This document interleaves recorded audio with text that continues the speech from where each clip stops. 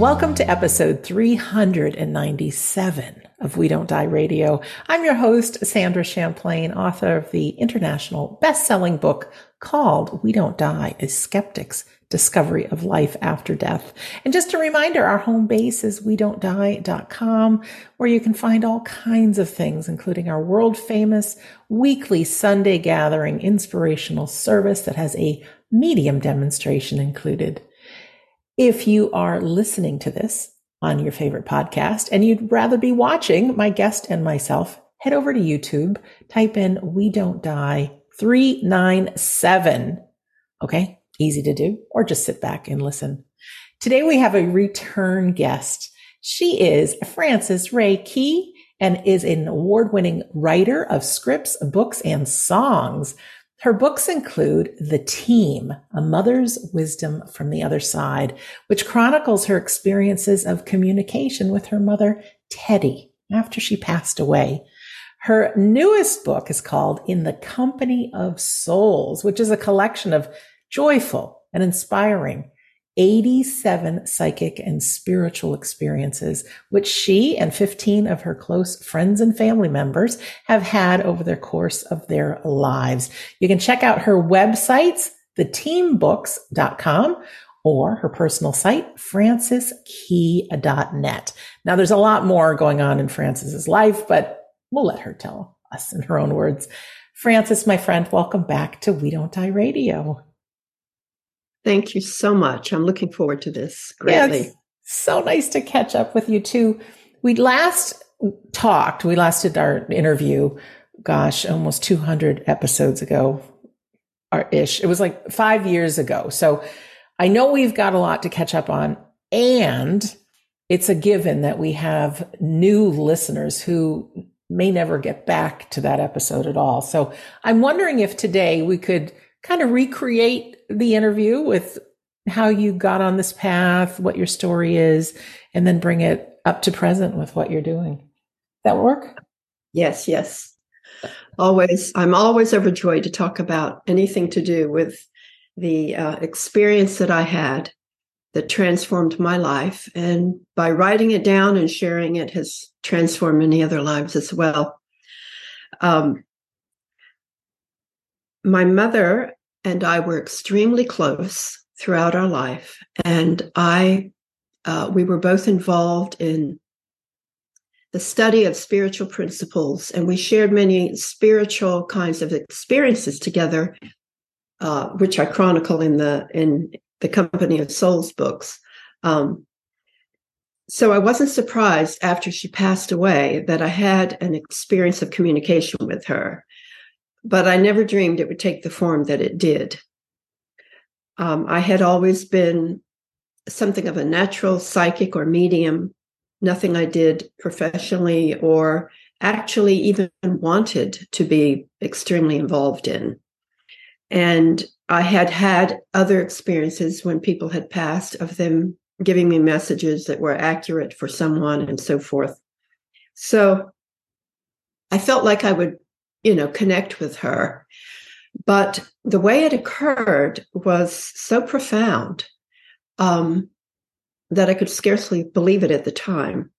19 days after she died, I was on an airplane, going to New York City to see two of my daughters who lived there at the time. And as I looked out the window, you know how it is when you look out at the incredible clouds and sunlight, and it was just so exquisite.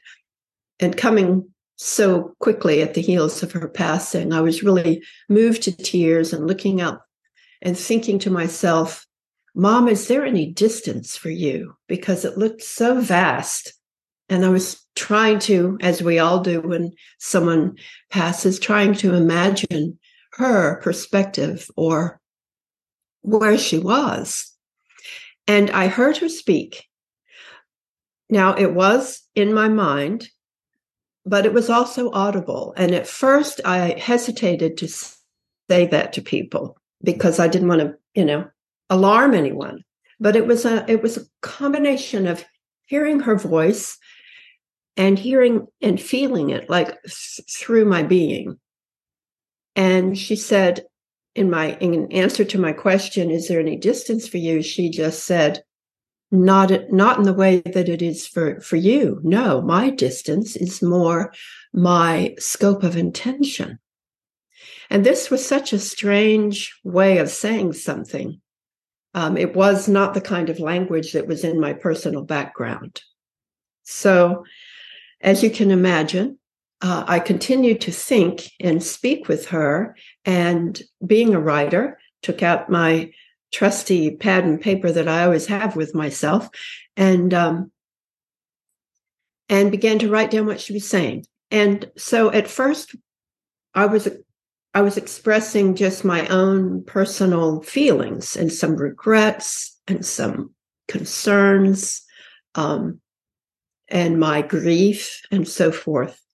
But after this was a couple of hours of flying, but after a while, it changed as she began to speak of more universal principles. We got away from the personal conversation into her real message that she had come through to give me, which is, you are not alone. You are not even functioning as one person. Nobody is. For you are a member of a team, a spiritual team, as close to you as breathing. So she went on to develop this team concept throughout our flight. And I thought that it would be a one-time experience, but it went on for about 18 months of continuous conversation with her, writing down everything. Book 1 was written in 3 weeks. And then the other ones, it took longer to type them up and edit them after I'd scribbled it. It was all handwritten because it was almost like an experience of automatic writing, although I wasn't not aware of what was being written. But it was a rapid download. I've come to learn that term, a download of information. And sometimes it would be a kernel. It was like a little seed was planted in my brain about a concept. And then that would quickly explode. I've compared it to like if all of a sudden in a flash, you knew an entire movie, the beginning, the middle, the end, and all the nuances in between. Like just all of a sudden you knew it and you could see it all. So we continued in this way until the 4 books were written. The Team, A Mother's Wisdom from the Other Side, books 1, 2, and 3. And then the last book I named Beyond the Team, because she impressed upon me that not to make this team material into some kind of dogma or some kind of, I've got it now. This is a body of work and this is it. It was just an opening to go beyond the team, to go beyond the concept of a team. And she developed that. Now I say she, in the first book, it was truly her essence and only her essence. In the subsequent books, I could feel the energy and the communication of other teammates. And so the book took on a different feeling. In some chapters, they're very scientific or even medical or social. Some sound very Zen. Some sound much more philosophical or traditionally Christian or religious, I should say. So there's a big variety of energy, but she's all the way through there, undoubtedly. But a team eventually came through to give this information. And it's quite profound. The concepts are layered. When you begin reading a chapter, there's a basic premise, but then there are so many unusual elaborations on that concept. also the language is very direct and sometimes urgent and sometimes designed to shake you up, not just be pretty, but to really shake you up and wake you up. Right. So that is how the team books came to be. And the personal effect it had on me was permanent. Within a very short time, I had been healed of many different aches and pains and maladies and things I'd struggled with for many years. Physical pain? Physical things? Oh, I did not pain. know that about you. Wow. The energy of whenever I would feel this communication and write, and even if I didn't, just sometimes I'd have to stop, pull over on the side of the road because it was like waves of ecstatic kind of sensations and a feeling of floating at times. And that at that time, now I'm not saying I'm 70 now and I've had some illnesses and Right. things come upon me through the years, but for those few years, I felt like I was 20 years old again. My energy was through the roof. I didn't need to sleep very much.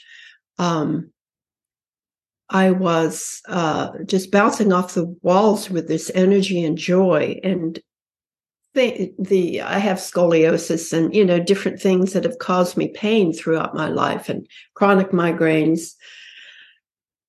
All of that vanished for a long period of time. It was very rare that I ever felt any of it.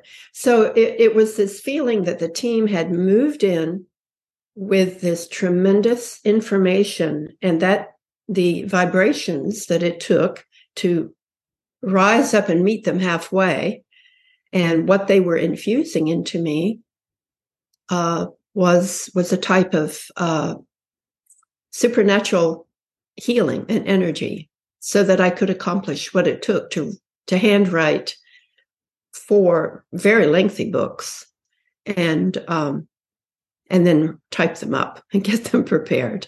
Yeah, I know some people that the team books really are their go-to reference on life and living powerfully. So thank you for all that work. How did it help with your grief? Because 19 days in, I'm sure you were devastated. I live with my mom now and I love her beyond words.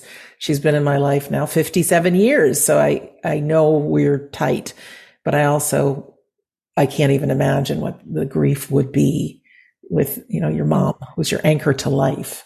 So how did this communication impact your grief? I was 58 when my mother died, and I'd been taking care of her for several years. She had cancer and, was there every step of the way as she had treatments and faded. She was 86 when she died. I believe the assistance that I was going to get had begun even while she was sick, because I found somehow a capability and a strength and almost a feeling within myself of leadership for the rest of the family to get through that, to go through hospice, to when she passed away, I had already written her obituary. I would sit with her and I wrote, just looking at her, this beautiful, because I knew we were going to need it and that it was coming and that I didn't want us to have to do it later. Everyone has said it's the most beautiful thing they've ever read, a published obituary. And I think it was because she and our team were right there with me to prepare that. I also had written out the prayer that I wanted to say upon her passing. When she died, we had this special prayer that we all said around her. So I'm not saying that to blow my horn. I'm saying that to show that somehow I was helped to prepare. Now, after she died, I did struggle. I kind of couldn't go back in her house very easily, which I now live in. I stayed with my sister all the time. There was a lot of pain, but there was such awareness of her presence, I want to say, and her continuity. I'd had enough experiences where I knew, of course, that she was in a beautiful state of being. I had no doubt of that. And several people had encounters with her shortly after she died, or even the day she died. Someone called me up, and she had come to him in a dream at 4 a.m., right when she died. So we were already very aware of this. But after that experience, 99% of my grief vanished because I was in constant communication with her. And I remember going to my sister and saying, something in me has changed so permanently, and I feel like something in me left with her, and something of her came into me. And I'm not even Frankie anymore. I said, my nickname's Frankie. I said, all the Frankiness is gone. And my sister said, well, this doesn't sound good. I'm worried about you. You should talk to a counselor, And I said, no, it's not like that. There was an exchange. And from the books, I've learned that we have spiritual DNA, just like we have physical DNA. And that that there was an exchange of spiritual DNA, and that part of me truly did depart, and part of her truly did enter in and stay. Now, having said all that, just 2 days ago, I'm in a different place right now, but I was out at the property that she lived in, where she lived and died, and I now own, and I live there. And I listened to a piece of music that I hadn't listened to in some time that is connected to her, and I was just crying my heart out. But it wasn't the kind of grief that you think of as grief. It was really just being struck with the beauty of her life, and the beauty of her essence, and the beauty of her legacy, and the miracle of passing on, and immediately being able to bring forth this information that clearly this team, sorry, when I talk about it, sometimes I can feel this whole team around me, and it really just gives me chills. It's like no apologies necessary. You gave more me than your body can contain. It's not sadness, but it's love. It's love, and it's that what they all did, this team, to get this information out. And when I open the books, sometimes I'll just open and read it. And I know, I didn't write that. I'm a student of it, and I'm in awe of it. And I can't even remember hardly writing it. I really can't. And at the time, when I would write it, or it came to me, I understood everything that I was writing. That's what lifted me up so, because I got it. It was so enlightening. It was invigorating because it enlightened my entire self, my entire being. But now sometimes I read it and I have to read it again and try to even grasp how much depth is there. Yeah. You were the instrument. Let me ask, did your mom or the team talk about the afterlife and the purpose of life and that sort of thing? If you'd share any of that kind of wisdom.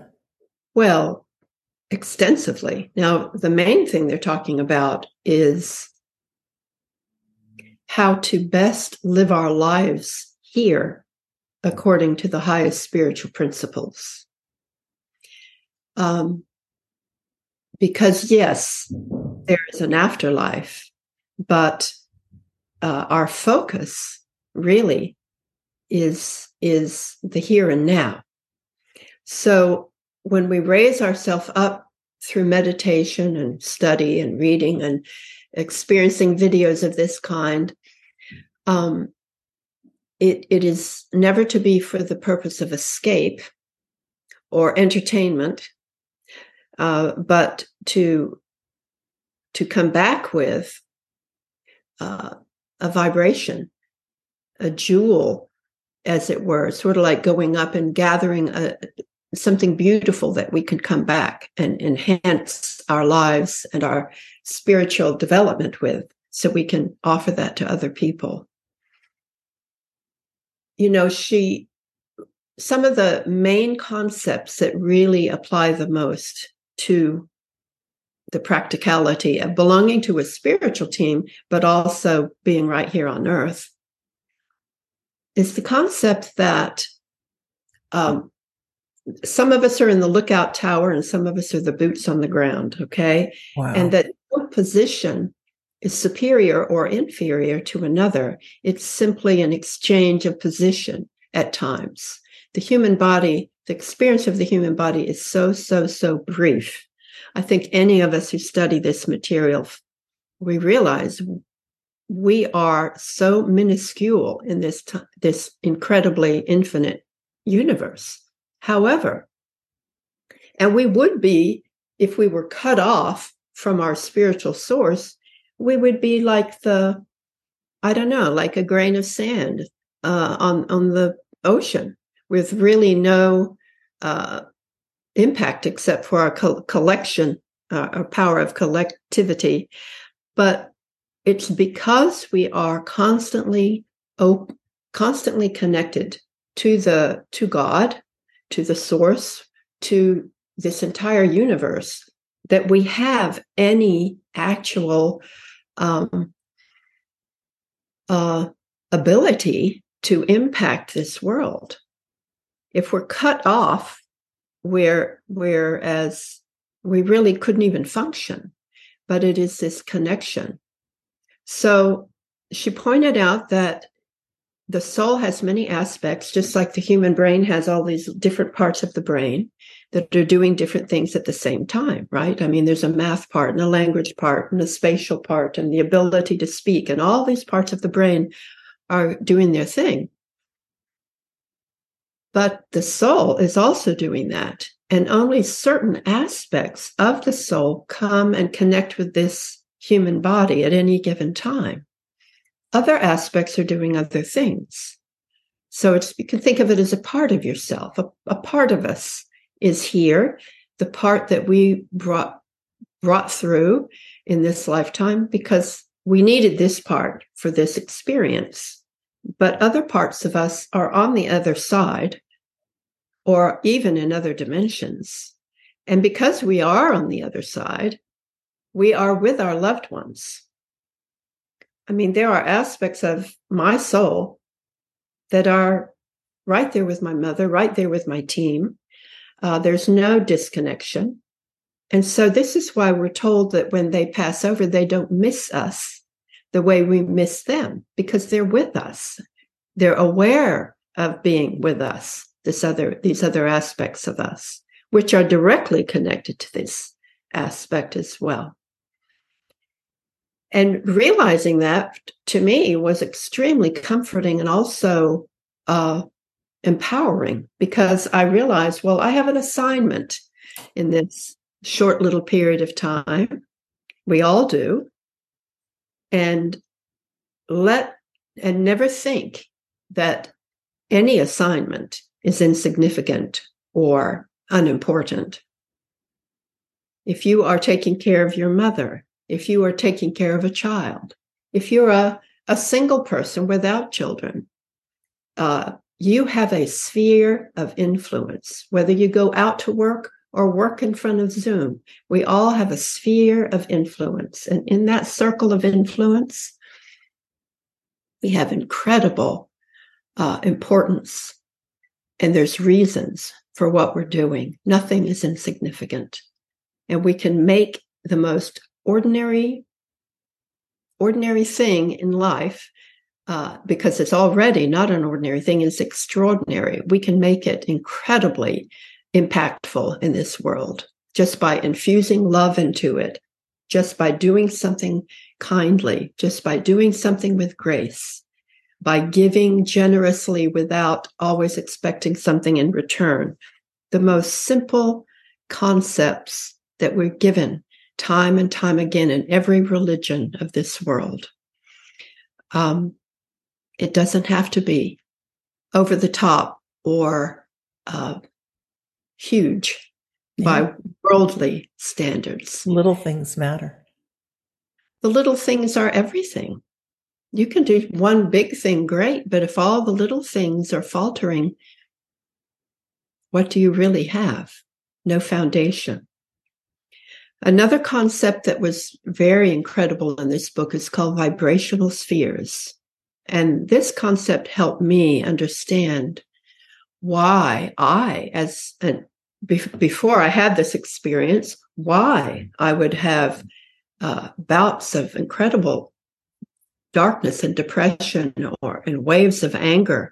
And then I would look back and think, where did that come from? It was like a tidal wave, not just like it was not a force I felt like I could even resist. It was such a tidal wave of emotion. And I was shown that there are these enormous vibrational spheres all throughout the universe. And she says if we had the physical eyes to see, because our eyes see this limited spectrum of light, but they're all around us. And that's what I used on the cover of the book, In the Company of Souls, with these vibrational spheres. There's spheres of love, there's spheres of fear, of hope, of anger, of addiction, of abuse, all these, and we're always contributing to them, and we're always drawing from them. So if many of us have loved ones and friends who have become addicted to a substance, if this occurs, it is because that person is not only experiencing the physical effects of addiction, but they have tied into vibrationally to a sphere of addiction where all those who have been addicted have poured their energy and are drawing energy. And then that becomes like a tidal wave that they feel they can't overcome. The same thing with incredible anger. When people look back and they think, how did I do that or say that? They tuned into anger that was not even theirs, addiction that was not even theirs. And the same is true for love. The same is true for when somebody is heroic and lifts a car off someone in an accident. They are drawing on everyone who has been heroic, everyone who has done something miraculous. So she pointed out the more we can deliberately, through meditation or even just awareness, become aware of and respond to these spheres around us. And if we're feeling a bit down or heavy or angry or any of those things, remember there's a sphere that you're drawing from and contributing to that involves energy from eons of time. And just think, that's where that's coming from. That's why it's so intense. And I'm going to shift, because we have just as much capability of connecting with love and forgiveness and peace in these spheres as we do the others. It's a mind-blowing concept. It really is. And I've never looked at it as far as spheres go, but I know I've been in some dark ruts and very well could be a sphere. But then adding something like gratitude, just some simple things, like I'm grateful I have a bed to sleep on. I'm grateful I have fresh water. I'm grateful I have air to breathe. And then it starts to grow. And it just seems like the more I start feeling the things I'm grateful for, I have completely shifted. So it sounds to me like there are ways to move from a sphere and pull one closer, if that makes sense. Yeah. Oh, yes. And of course, sometimes when we're in a really dark place, we can't even begin to think, well, I'm going to reach all the way up here to this, but take the baby steps, like it's like a ladder. Gratitude, of course, being the most powerful one of all, to simply take tiny, tiny steps. And you can feel it happening. Isn't it incredible how you can feel that when you just do gratitude for fresh water, gratitude that I can see, that I can hear, and it really can lead you very quickly out of that kind of state of mind. Yeah. There's a chapter. Go ahead.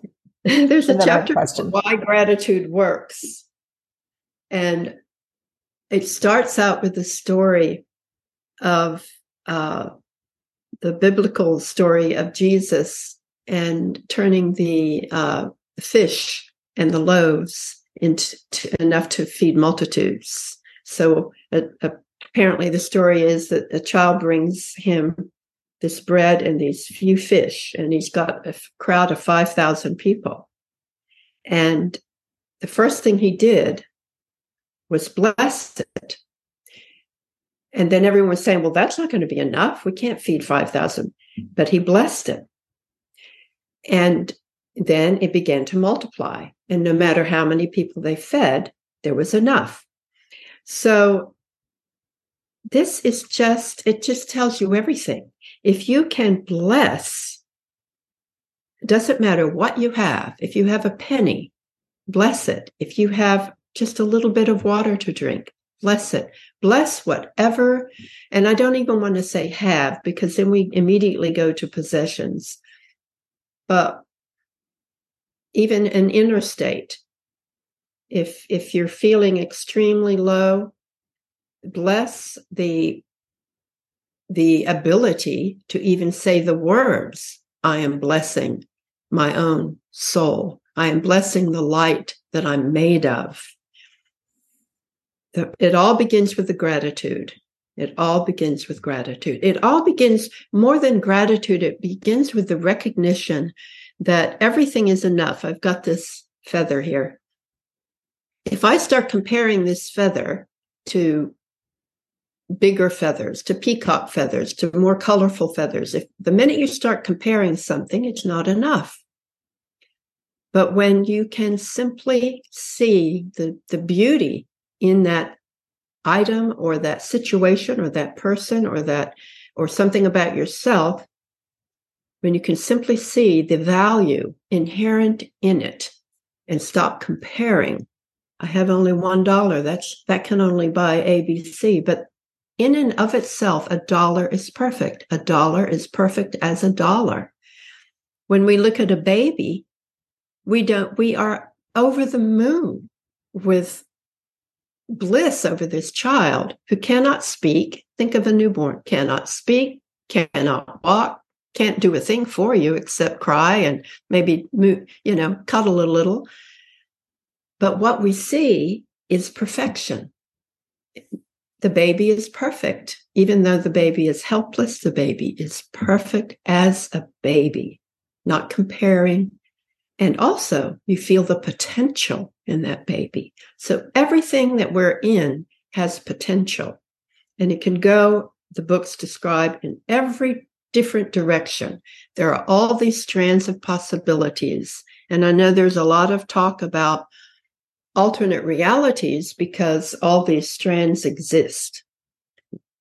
Everything's about the choice. The power of choice in any given moment is beyond belief.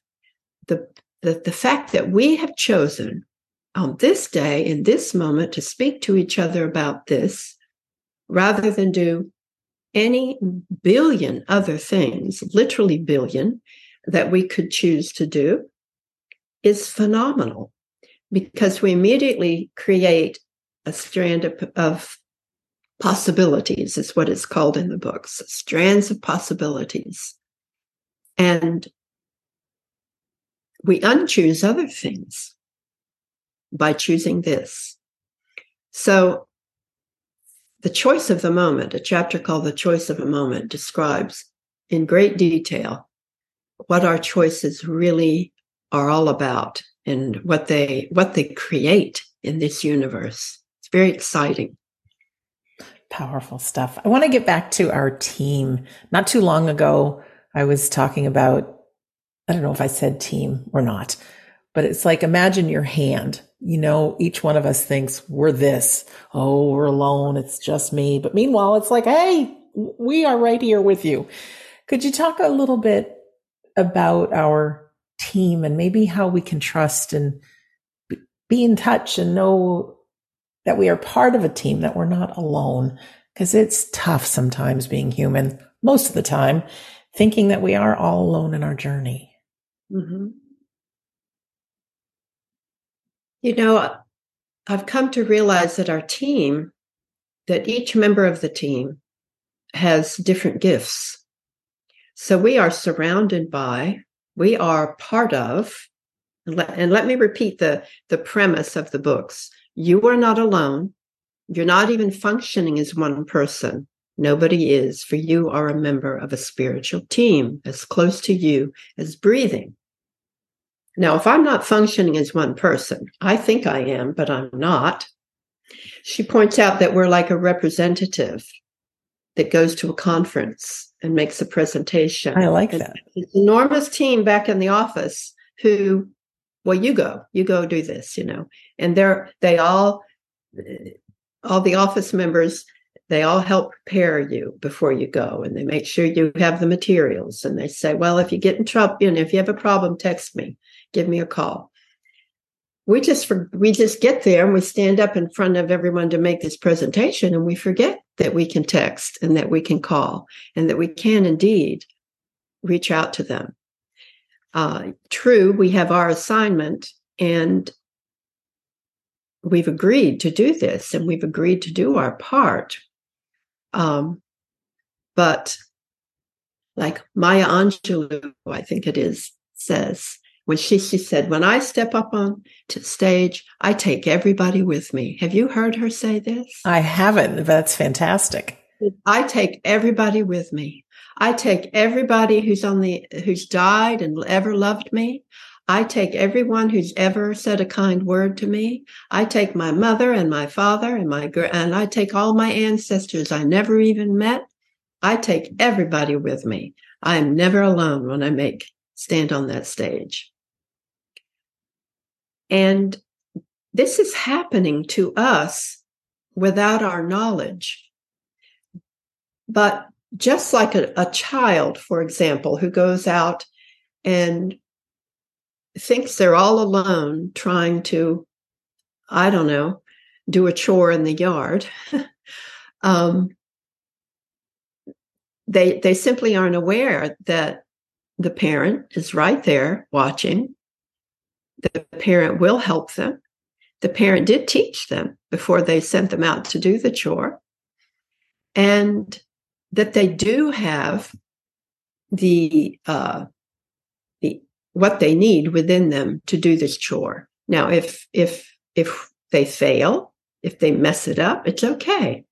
Because what do we do when a child has a problem or fails or messes up? If we're a wise parent, we give them support, we give them honest feedback, we don't condemn them, and we give them another chance, and we show them how, and they go forth again. So in that sense, we do not have to push ourselves to perfection. We simply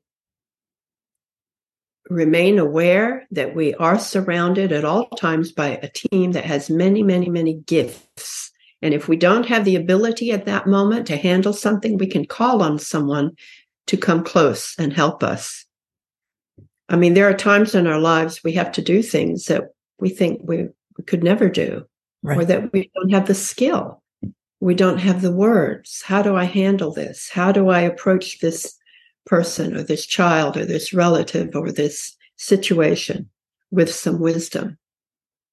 And even though we may not have the conscious skill, if we allow our teammates, by inviting them consciously and with faith to come in and help us, we will receive help.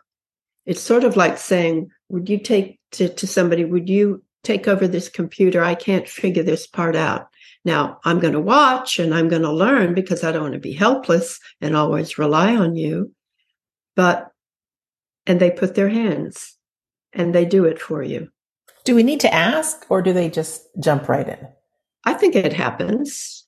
I mean, of course it happens all the time without us realizing it. If only we could see the number of times that we have been interceded with or supported or rescued.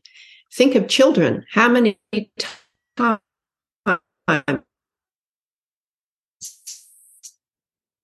has a toddler saved? No idea that was occurring. They were pulled from in front of the traffic, or they were stopped from harming themselves, and they will go right on with no awareness that ever occurred to them in their lives. It's the same for us. It's going on all the time, but acknowledging it and being grateful and thanking them is very, very important. It's not always help me, do this, do this. It's more, I know you're there. Yeah. I trust you. Some people want to, you can simply use the word God or whatever means that to you. Understanding that these teammates are simply individual souls who are working as a collective, and you're part of that team, that collective, who also have been made in the image and likeness of God. I mean, when you think of that we're made in the image and likeness of God, there's no ego in that any more than I say I inherited brown eyes from my dad. We have inherited the characteristics of our Creator. We have them. It's our choice to use them. Yeah, very powerful words. One of mankind's biggest fears is being alone, and to know that we're not, and to live as if, because you may not feel it, you may not have that connection right away. And I do think it takes, like you said, quieting the mind, meditation, having that intent. I want to ask you about your most current book, In the Company of Souls, because you said you have stories in there. Can you talk a little bit about why you put it together and share some of the stories? We love stories here. We love them. Love them. Oh my gosh. Like I said, I've had a lifetime of psychic and mediumship type experiences, but not just me. Like you, I have many people in my life who I've connected with, some from childhood friends, and of course my own children. And it's just constantly coming up and occurring. Some of them. So what I decided, I had planned to do this for posterity. I thought, I'm going to just start collecting all these stories and have them for the children and the grandchildren. And you start thinking like that when you're 70 years old. So, but as I went along, I thought, oh my gosh, I'm going to put this out to the public because it's, like you said, we do love stories. And I've put in there a photograph and a little bit about each person who contributed their stories. About 50% of them are mine. And then the other 50% belong to this group of people. And on the book, it says 87. Well, we got 3 more and put them in at the last minute. So there's really 90. These stories range from funny to quirky to really profound and deeply moving. Some are unnerving. Some are just awe-inspiring, So, yeah, it's hard to know what one to share, but I did pull in the book. Okay, good. Thought I would. Oh gosh, it went away. Of course. No, it's okay. It's okay. It'll come back. Are they psychic? Are they beyond the veil messages people have gotten or signs that they've gotten, all those kind of things. Yes. Most of them are communication with someone who has passed away. Beautiful. The majority involve that. Some of them are simply someone receiving what they felt was assistance from God or from their team or from an angel, things like that too. So I'm getting back into the book. Yeah, no problem. I'll find, they're stories of, and the important thing about these stories is I only chose those that we could confirm, that we could verify. Right. That involved another person, that involved, for example, one of them, my cousin Jan died, and a few years after she died, she came to me in a dream, and she told me that, she said, I need to tell you that somebody's son is going to be in an accident, but please tell tell the family he'll be all right. And of course, in this dream, I said, well, who is it? Right. And she said, and this would be typically my cousin too. She said, I feel so silly. I can't remember who it is, but I know that I was supposed to tell you that it's somebody's son in our family. And I said, well, okay. And I knew in the dream, it was a very lucid dream. And I knew that, that this phone call was a phone call in the dream. And this often comes as a phone call when somebody communicates with me in a dream. So I knew it would be ending soon. So I immediately shifted and I said, Jan, tell me how it is there. What are you doing? What is it like? And she told me, oh, I can turn myself into a little girl anytime I want, and I can go running out in the grass. She said, it is just beautiful, the flowers and the colors. And she just described the landscape and how she was with her mother and my mother, because my mother was her aunt, and that she was so happy. But then she went back to it, but please tell the family. So I did tell the family, a little bit nervous about it, because I thought, well, I don't want to upset everyone and confuse everyone. But I'm glad I told them, because then it was later that week, her sister, Jan's sister, my other cousin, her son, was in a terrible motorcycle accident, and he was riding with no helmet. But he was not severely injured. He had no head injury, he had no broken bones. He was scraped up. Nobody could believe it. It was like he was on a big highway too, like going 50 miles an hour. Yeah. So, in this way, it was verified because I had told people about it, and then it came true. Mm-hmm. We have, I'm trying to find the story. Okay. I know you've got a lot in your mind, because not only have you written those books, I know you've got a play out there. I know that you've got a fiction book. Maybe after we talk about this, maybe just a couple of minutes about your fiction book. You got a lot going on. So maybe one more story if you think of one, maybe with the connection in the afterlife, and then a little bit about your fiction book, and then we'll wrap it up. All right.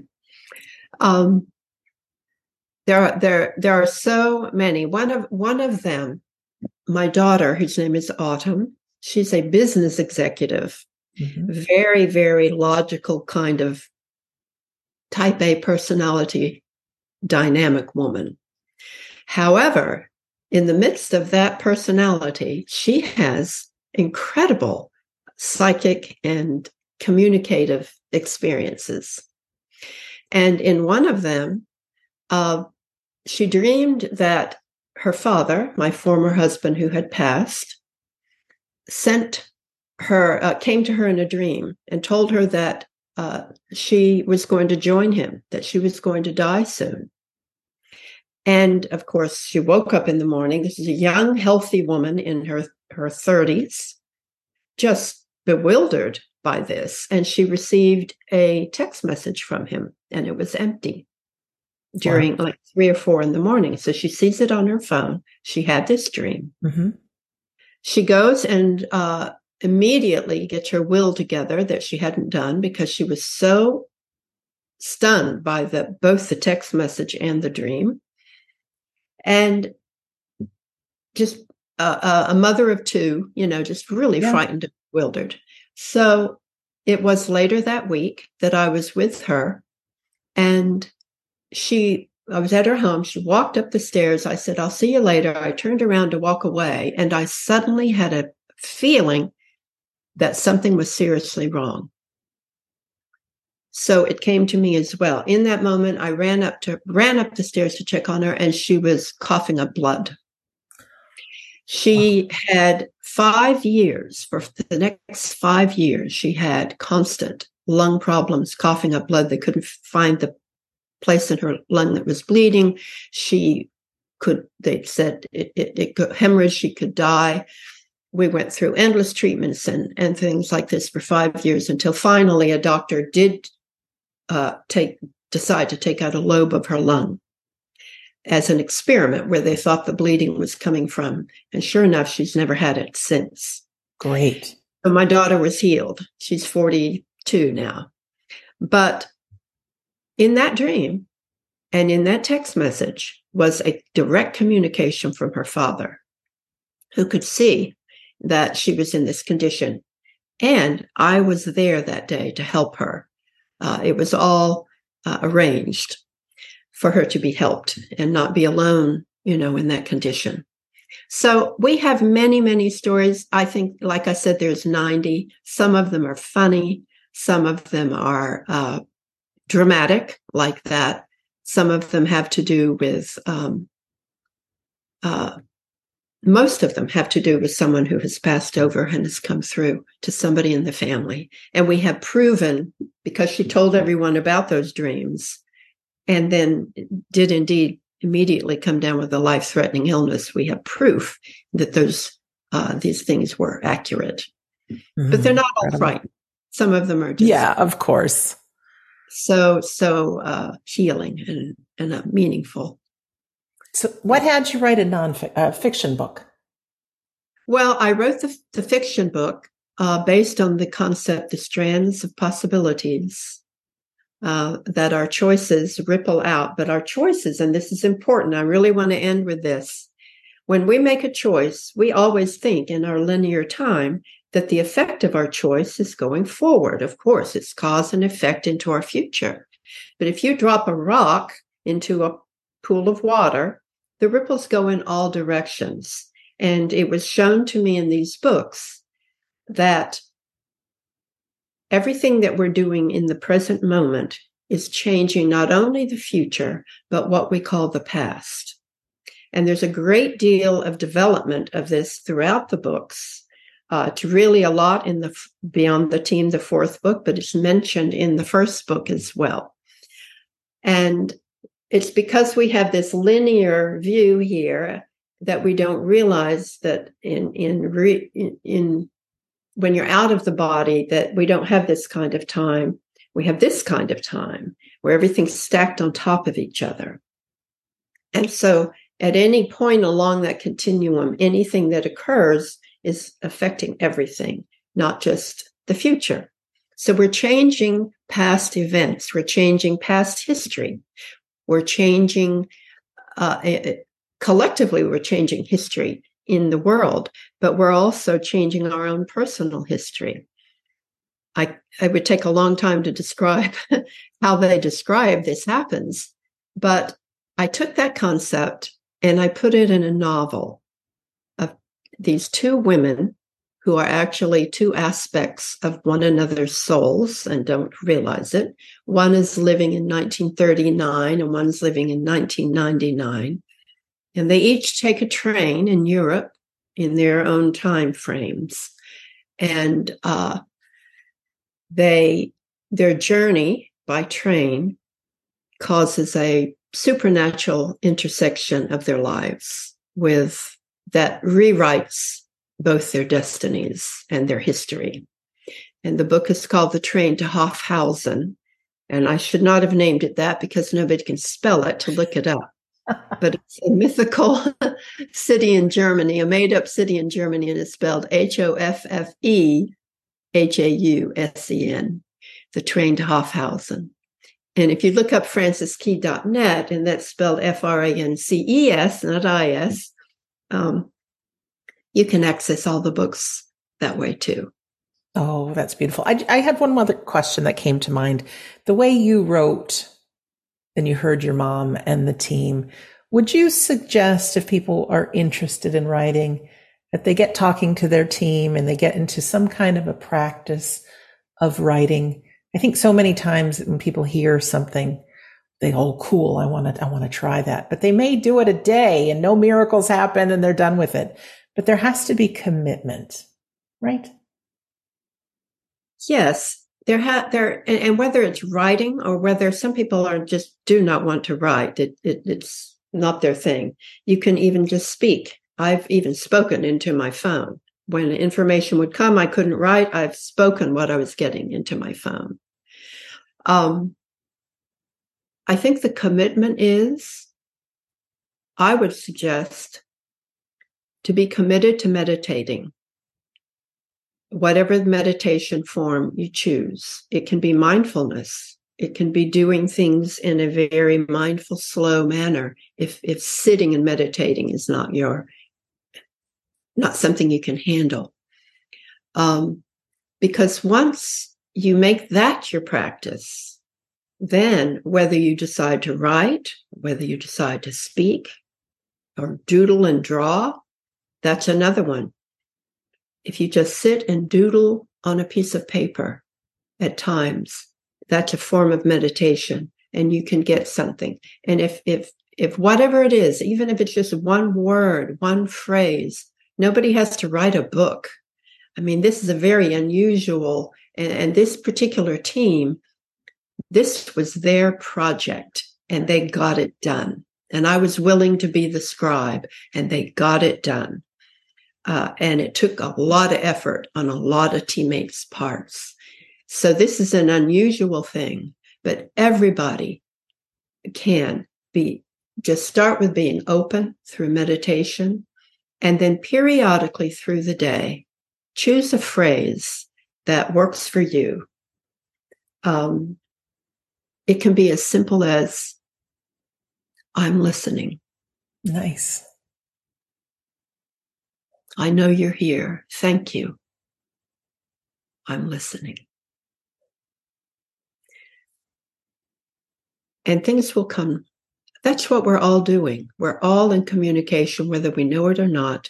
But conversations like we're having help people become aware that the communication is there. And this awareness wakes us up to that it's an ongoing, constant, pulsating, real event. It's a flow. It's a flow all the time to the extent that we allow it. Beautiful. And of course, we know the things that block it. And there's no reason to feel guilt over the fact that sometimes we do block it with our own fear and other kinds of emotions, because that's what being human is. It is. Oh, Frances, or can I call you Frankie? Thank you so much for being our guest today. You're so welcome. Oh, so filled with joy. And to our listener or our viewer, thank you for being with us today. Just a reminder, you can go to franciskey.net or also theteambooks.com. Find out more. She's such a beautiful lady, and the wisdom is for a lifetime and beyond. Really great. A reminder that our home base is wedon'tdie.com. If you don't yet have a copy of my book and you just want to read it, I offer you a free PDF copy. Chapter 10, I think, is the most important chapter. It's on grief and how to survive grief. I know many of us looking for evidence of the afterlife. It's because we've had somebody in our life who has departed. We want to know they're around, but also to know how to get through that pain. So if you go to wedon'tdie.com, scroll to the bottom and ask for your name and your email address. Yeah, you join my email list. but that's fun to do because you get to know everything that's going on. It says it's just the first few chapters of my book. The secret is it's the whole thing. Yes, it is. Also, we offer weekly medium classes. And like I mentioned, our spiritual service every Sunday at 2:00 New York time. It's been going on now. We're going into our 4th year, and it's filled with inspiration, motivation. And we have a medium demonstration within each and every one showing just how close our loved ones are. They're filled with joy and they are awesome. What else do I have to say? Not much, but again, thank you to our beautiful guest. Check out our sites. In closing, my name is Sandra Champlain. I am always so privileged and delighted to be your host on We Don't Die Radio. I do believe that life is an education for the soul and that our lives here are important. It sure is nice to remember, though, that we have a team with us. So anytime you look at your hand, you might think this is you, but it's not just 4 fingers that follow. I'm sure there's so many more. So I know you're listening. Quiet down, get into that meditative state and trust. You are a mighty soul and you're one of a kind and you're perfect. So I really want to thank you for listening or for watching, and we'll see you again soon.